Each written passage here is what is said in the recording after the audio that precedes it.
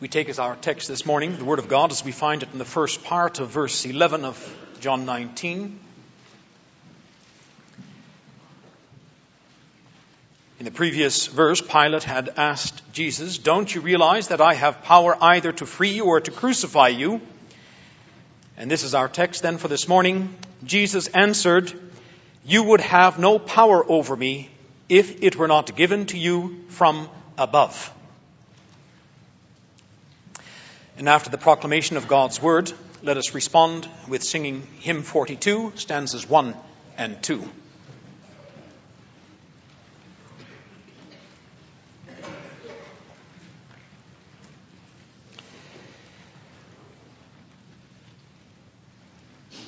Beloved congregation of our Lord Jesus Christ, already in eternity, God knew that man would give in to the temptation of the evil one.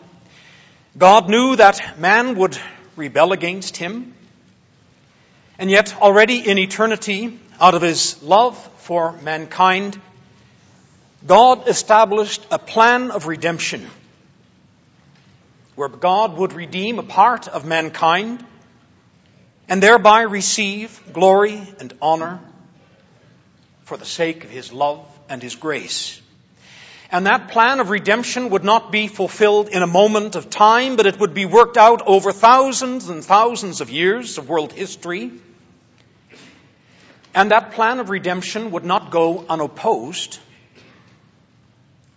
Just as Satan was allowed to oppose God's plan of creation and tempt man in paradise, so Satan and his demons would be allowed to oppose the fulfillment of this glorious plan of redemption. And so when we look back over the thousands and thousands of years of salvation history recorded in the Old Testament, we see how the forces of evil tried to prevent Christ from coming into this world. And at times it almost looked as if he would succeed. You think of the time of King Ahab and Queen Jezebel when the church was so fiercely persecuted that to all appearances the church seemed to have been wiped out. The prophet Elijah lamented that he alone was left of all God's people, and they sought to kill him as well. And yet through all the ages, God caused his plan of redemption to be fulfilled. And in due time, the Son of God came in the flesh, our Lord Jesus Christ, the Messiah, the Redeemer, the Savior. And of course, once Christ Jesus came into this world in the flesh, then all the forces of evil focused their power on Christ in order to prevent him from fulfilling that plan of redemption. And at the time of our text, it seems as though the forces of evil have reached the zenith of their power. It's at a time when, in our text, Jesus looks almost powerless, almost defeated. The writing is on the wall, so to speak. The Lord Jesus Christ is about to be crucified. And to the disciples who followed Jesus, it would surely seem as though the forces of evil were victorious. It would seem as though God's plan of redemption had failed. But nothing could be further from the truth. Christ was not powerless. And he was not defeated. And never was God's plan of redemption closer to being fulfilled than at the time of our text. And so this morning we listen to the Word of God with this theme: Christ gives power to evil forces to crucify him so that God's plan of redemption may be fulfilled. And we will see two things. First, divine sovereignty in Christ's crucifixion. And then secondly, human culpability. That means human guilt in Christ's crucifixion. Again, Christ gives power to evil forces to crucify him so that God's plan of redemption may be fulfilled. And we will see, first of all, the divine sovereignty in Christ's crucifixion, and then human culpability. Our text, beloved, is about a power struggle Not a new struggle, mind you, an ancient one. It's a struggle that began immediately after the fall into sin. And it's not a struggle between flesh and blood, though it may appear to be so. It may appear to be a struggle between Christ on the one hand and Caiaphas and the leading Jews and Pilate on the other hand. But in reality, it's a power struggle between the seed of the woman and the seed of the serpent, which we read about already in Genesis 3, where God said to the serpent, the devil, I will put enmity, I will put hatred and wrath between you and the woman, between your seed and her seed, and he shall bruise your head, and you shall bruise his heel. And so this struggle then, this enmity is between Satan and the Christ, between the children of the devil and the children of God. And a critical moment in this struggle is fast approaching. It's only a matter of hours until the ancient serpent is about to bruise the heel of the seed of the woman. And we'll consider the context then. On the one hand, we said there is the seed of the woman. And there's also the seed of the serpent. And you know what that means. The seed of the serpent means children of the devil. And these seed of the serpent, these children of the devil, are first and foremost the Jews. And then, more specifically, the leaders of the Jews. And don't be surprised that we would speak about the Jews in this way, for Christ himself spoke of them as that way. In John 8, verse 44, he said to the leading Jews, you leading Jews, you are of your father the devil. He called them a brood of vipers, which means children of the devil. For a long time already, the Jewish leaders sought to arrest Christ and have him put to death. But the moment where this was possible had just come. The leading Jews capitalized on the disillusionment and the greed of one of Jesus' disciples, Judas Iscariot. And for the mere price of 30 pieces of silver, they had hired Judas to betray Jesus. And with the help of the Roman soldiers, as well as the temple guards, the chief priests and the Pharisees were able to capture Jesus of Nazareth. And now that they had gotten hold of him, they would not let Jesus go. And their hatred burned fiercely against Jesus. And why? Because Jesus had exposed their sin and their hypocrisy. Jesus had shown them to be whitewashed tombs, clean on the outside, but full of corruption inside. And Jesus had undermined their authority and their honor. They were losing control of the people. The people thronged after the Lord Jesus in order to hear him speak and to watch him perform his miracles. Jesus wielded too much power for their liking. And he threatened to take away their power and their honor. And so the leading Jews decided Jesus must die. Now the Jewish leaders themselves lacked the authority to execute people because Judea was an occupied nation. Judea was being ruled right now by Rome. And Rome had stripped the power of the high Jewish council, the Sanhedrin, of its power to execute criminals. And therefore the Sanhedrin, the high Jewish council, had to bring Jesus to the representative of Rome, who was Pontius Pilate. And in Pontius Pilate we see another seed of the serpent. He might not appear to be so from the outside. He's not filled with that same hatred for Jesus as the Jews are.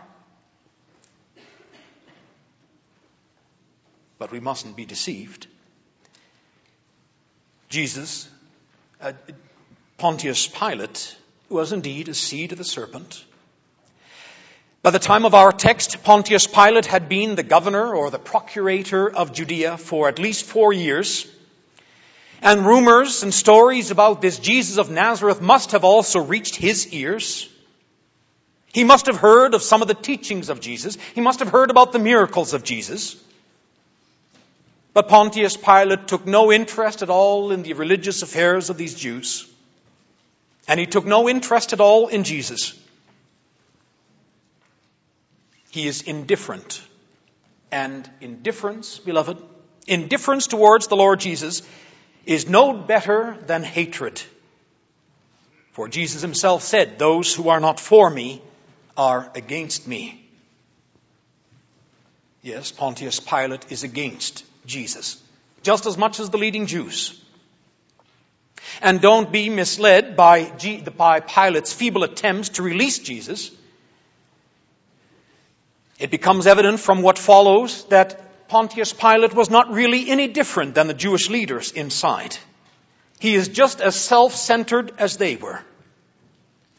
In verse 12, we read that Caiaphas, the leading Jew, the high priest, he threatens Pontius Pilate. He's going to instigate a massive Jewish uprising that would surely reach the ears of the Roman Emperor Tiberius. And when Tiberius heard about this uprising of the Jews, and when he found out that this had occurred because the Jews did not want another king besides Tiberius, then Pilate would be in big trouble. Surely Pontius Pilate would lose his position and his honor, if not even his life. After all, he would be supporting this pretender to the throne, this man who claims to be the king of the Jews. And so when push comes to shove and when it comes to the crunch, then Pilate gives in to the pressure of the Jewish leaders because he wants to hold on to his own position and his own honor and his own power. He's no different than the Jewish leaders. But we're running ahead of our text. At this point, Pilate has not yet given in to that ultimatum. At this point in our text, Pontius Pilate is making these feeble attempts to release Jesus. Having scourged Jesus, he presents Jesus to the people, hoping that they will be satisfied when they see the blood running down his body because he had been scourged and because of the crown of thorns. But no, the scourging is not sufficient to satisfy the hatred of the Jews. The Jewish leaders demand that this man who supposedly had blasphemed God, that he be executed.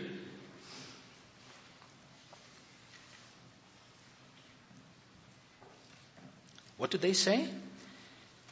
That Jesus had made himself to be the Son of God? Was that why they were angry with him?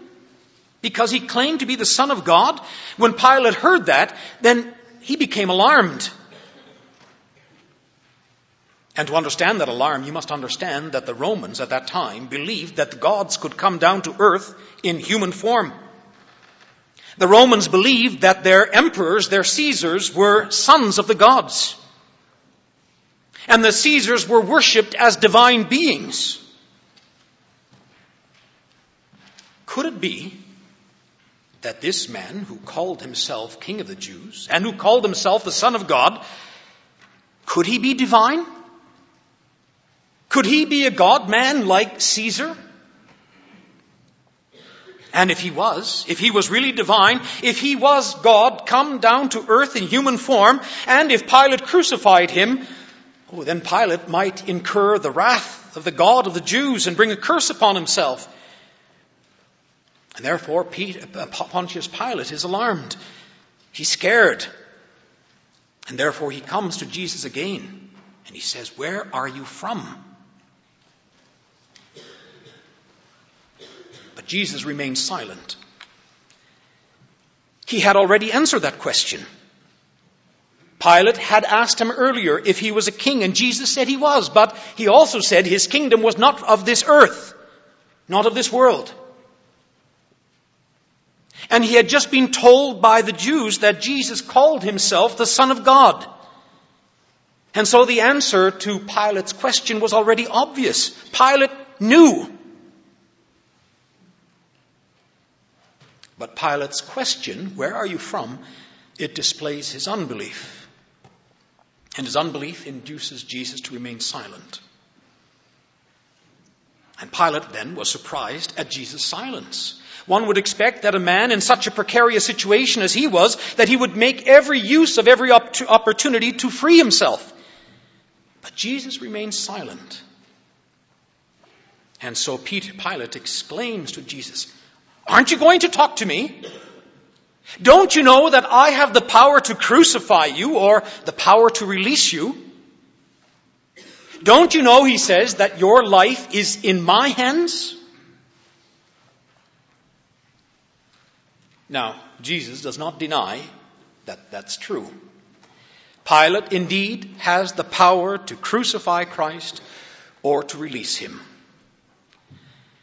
But whatever Pilate decides to do with Jesus can only be done because he permits it to be so. Because heaven permits it to be so.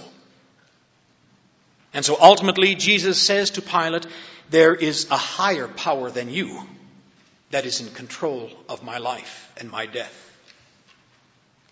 Now you notice that Jesus doesn't use God's name in his reply. He does not say, as he could have to Pilate, you could have no power at all against me unless it had been given to you from God. He didn't say that. He says, you would have no power over me unless it had been given to you from above.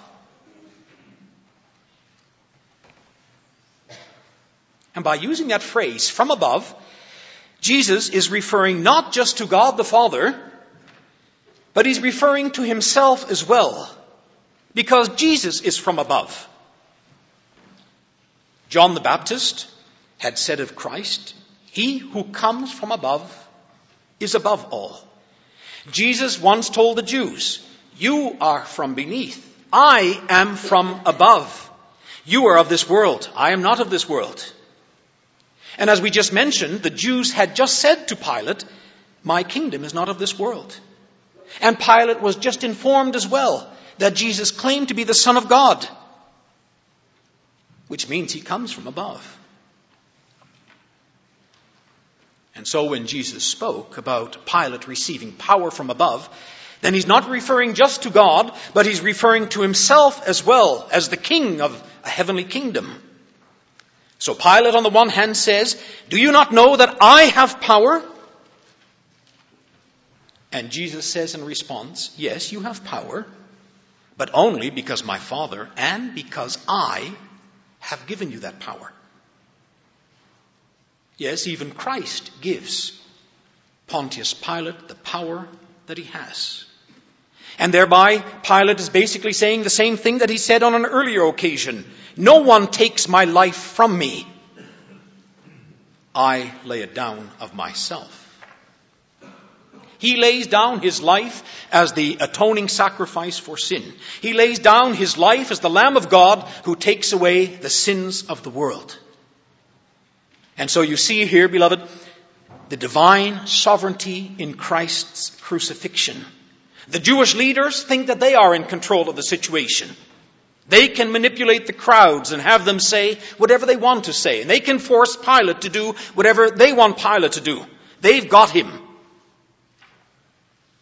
Pilate, on the other hand, thinks that he is in control. And behind both these Jewish leaders and Pontius Pilate is Satan, who is striving for control, who's striving to frustrate God's plan of redemption.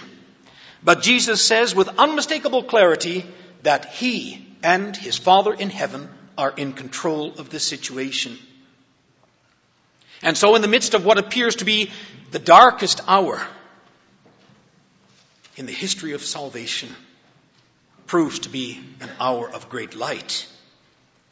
And in the midst of this time when tears are being shed by many, there is actually laughter in heaven. Why do the nations rage and the people plot a vain thing?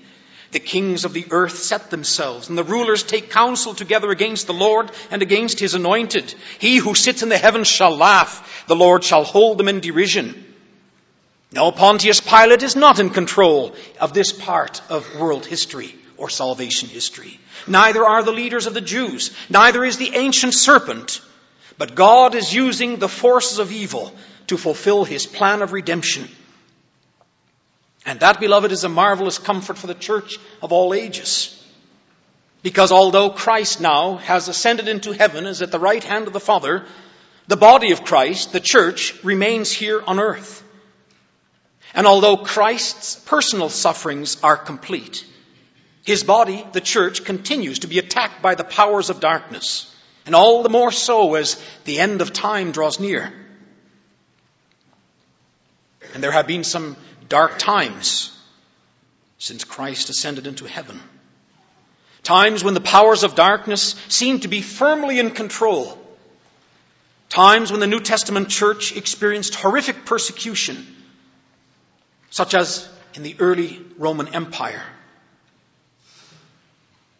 And I can hear some of these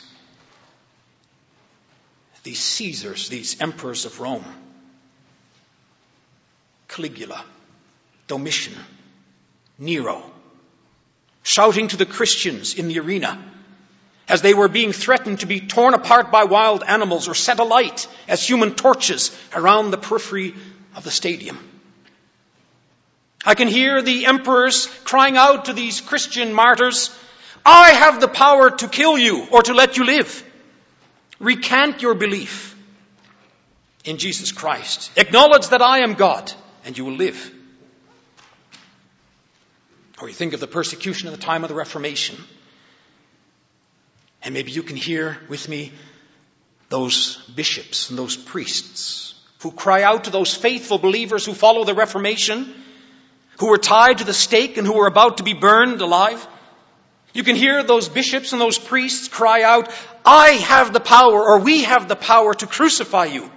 We have the power to burn you alive." But you can hear, can't you, the voice of the martyrs responding with the same kind of answer as the Lord Jesus. "You could have no power over us if it were not given you from above, where Christ is seated at the right hand of the Father in heaven, to whom has been given all power and authority in heaven and on earth." And so through all the ages, the church has been comforted and strengthened by the knowledge of God's sovereignty. God's plan of salvation is powerfully and perfectly fulfilled. His plan may include trials and tribulations, perhaps even persecution. But from history we know that the blood of the martyrs becomes the seed of the church. And though the forces of evil try to frustrate God's plan of redemption, the church only continues to grow in faith and in numbers. And we today still have that comfort. Because though we may not suffer physically at the hands of evil powers, we confess and we know that at all times we are being attacked by our three mortal enemies, the devil, the world, and our own sinful nature. And at times we can experience evil in our life. But no power of evil can have power over us unless it is given to them by God. And whatever powers are given to these evil forces, God will use them for the fulfillment of his plan of redemption also for us. That's God's sovereignty. But someone might say, the evil men especially, what evil men do, if that is incorporated in God's plan of redemption, if God uses evil to promote good, then doesn't that take away all the guilt of men? Doesn't that take away their culpability? And not at all. Though God is sovereign, man remains responsible. And that brings us to our second point, man's culpability in Christ's crucifixion. Jesus said, "You could have no power over me at all if it were not given to you from above." And so Jesus was effectively saying, we saw, that if it was in accordance with God's will and plan that he should die, then he will. And so we have here not only a man who was willing to die, but a man who could only be executed if God permitted. So logically, Pontius Pilate could say, well, I'm in a bit of a conundrum here. I'm in a bit of a tight situation. On the one hand, they want me to kill him. On the other hand, he's innocent. What do I do? Well, Jesus just gave me the answer. I can do nothing unless God wants it. So now if I kill him, well, that must be the will of God. And if it's the will of God, then certainly I cannot be blamed for that because I'm just doing what God wants. But Pilate could not absolve himself of his guilt so easily. As the procurator of Judea, as the governor of Judea, Pilate had been appointed not by Caesar, but by God. That's what the Apostle Paul says in Romans 13. There is no governing authority except from God, and the authorities that exist are appointed by God. So Pilate is appointed not by Caesar in the first place, but by God. And that means then that Pilate has to answer to God for the way that he exercises his God-given authority. And the words that King Solomon spoke to the judges of old applies just as well to Pontius Pilate. Solomon warned the judges whom he had appointed in Israel. He said to the judges, "Take heed to what you are doing, for you do not judge for men, but you judge for the Lord, who is with you in judgment." And so those same words apply to Pilate. Take heed what you are doing, Pontius Pilate. You are judging not for men, you are judging for the Lord. And you, Pilate, then, as a servant of God, you are obliged to execute wrath on him who does evil, but you are also obliged to acquit the innocent. That's what a faithful judge must do. He must execute wrath on the guilty, but he must acquit the innocent. That means he has to allow the innocent people to go free. But Pontius Pilate is not a faithful judge. He does not judge with righteousness and equity. He condemns a man to death whom he himself had 3 times proclaimed to be innocent. 3 times he brought Jesus out and said to the crowd, "I find no basis for a charge in this man. He has done nothing."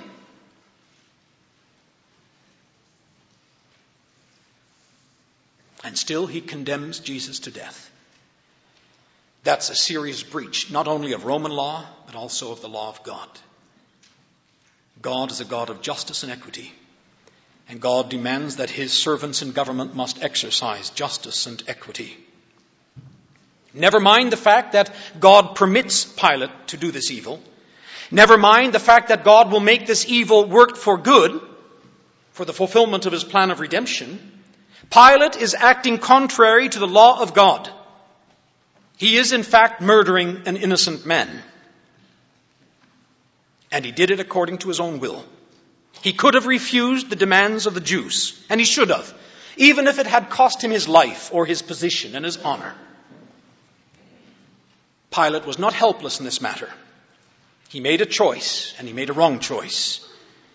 And he was responsible for that. He was guilty before God of a grievous sin. And not just Pontius Pilate either, but also Judas, who betrayed him, and the Jewish leaders who delivered him over to Pilate.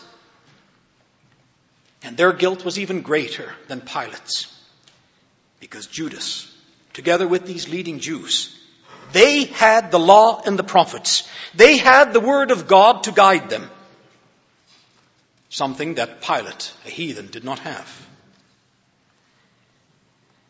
And furthermore, it was in the midst of these Jews, especially in the midst of Judas, that Jesus had taught and where he had performed his miracles that proved that he was divine, that he was the Son of God.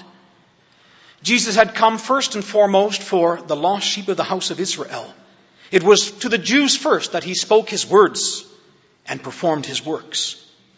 Words and works that proved that he was the Messiah whom God had promised. They had seen it all. They had heard it all. And yet, Judas and the leading Jews, they reject Jesus as the Messiah. They reject him as the Son of God incarnate. They who had received so much, much would be required of them. Their guilt would be the heavier. And so Pilate and the Jewish leaders and Judas Iscariot and all the people of the Jews who shouted for Christ to be crucified, all of them are guilty before God. And through the course of history, there have been so many emperors and kings and bishops and priests who have incurred deadly guilt because they have continued to persecute Christ in his body, in the church. And there are so many who have crucified Christ anew. Do you realize, beloved, that it's possible for us to incur that same guilt today? The author of the letter to the Hebrews says it's possible for us, here sitting this morning, it's possible for us to crucify Christ a second time. In Hebrews 6, he's talking to the church. And the author says this: it is impossible for those who were once enlightened and have tasted the heavenly gift and have become partakers of the Holy Spirit and have tasted the good word of God and the powers of the age to come, if they fall away, if they reject Christ, in other words, it's impossible to renew them to repentance because they crucify for a gain for themselves the Son of God. You see, beloved, Christ comes to us again this morning in the pages of Holy Scripture. And he comes to us in the Spirit. And we have come to know him. He is speaking to us through his word. And we read of the miracles that he performed. And we can know through the Scriptures that he is indeed the Savior, the Messiah, the Son of God incarnate. But if we reject Christ after coming to the knowledge of Christ, and that sometimes happens in the church. Sometimes there are those who have been taught from their youth onward. They know Christ. They have sat in church and listened to the preaching. They've been to catechism, to Christian schools maybe. They know who Christ is. But they reject him. Sometimes it's just a matter of indifference. Sometimes it's just a matter of having no feelings for Christ at all. They don't hate him. They don't oppose him. But they don't bow down to him. They don't acknowledge him as Lord and King. They don't cling to him in faith as their Savior and seek their life in him. They are indifferent, just like Pontius Pilate. But in essence, they reject Christ. They crucify him anew. Maybe there's others who have heard of Christ, who know him and hate him with a fierce hatred. Maybe they have that kind of rejection as the Jewish leaders did, and they oppose. Maybe they persecute, even as Paul of Tarsus did for a time. It's possible for us to crucify the Son of God again. And if we did that, it would be a terrible thing, because we would incur great wrath before God. We would become just as guilty as the Jewish leaders who betrayed Christ over to Pilate. We would be just as guilty of Pilate, who condemned an innocent man. And so we must all ardently embrace Christ as our Lord and our Savior. And it troubles us, doesn't it? Especially when loved ones would turn away from the Lord, reject him, crucify him anew, as it were. But even then we have a comfort, beloved, because God remains sovereign. God remains in control. No one of those whom God has chosen, none of them will be lost. No one can frustrate God's plan of redemption. All those whom God has chosen to eternal life, all those whom God has included in his plan of redemption, they will embrace Christ and they will be saved. That's the sovereignty again of God's grace. How God sovereignly fulfills his plan of redemption, even though the forces of evil may strive to frustrate that plan. And how comforting then that is for us, the sovereignty of God. From dawn of history until today, the forces of evil have tried to destroy God's plan of redemption and to destroy God's people. But we see in our text, even in that darkest hour, so to speak, God is in control. And the powers of light conquer the powers of darkness. And God's plan of redemption is fulfilled. Amen.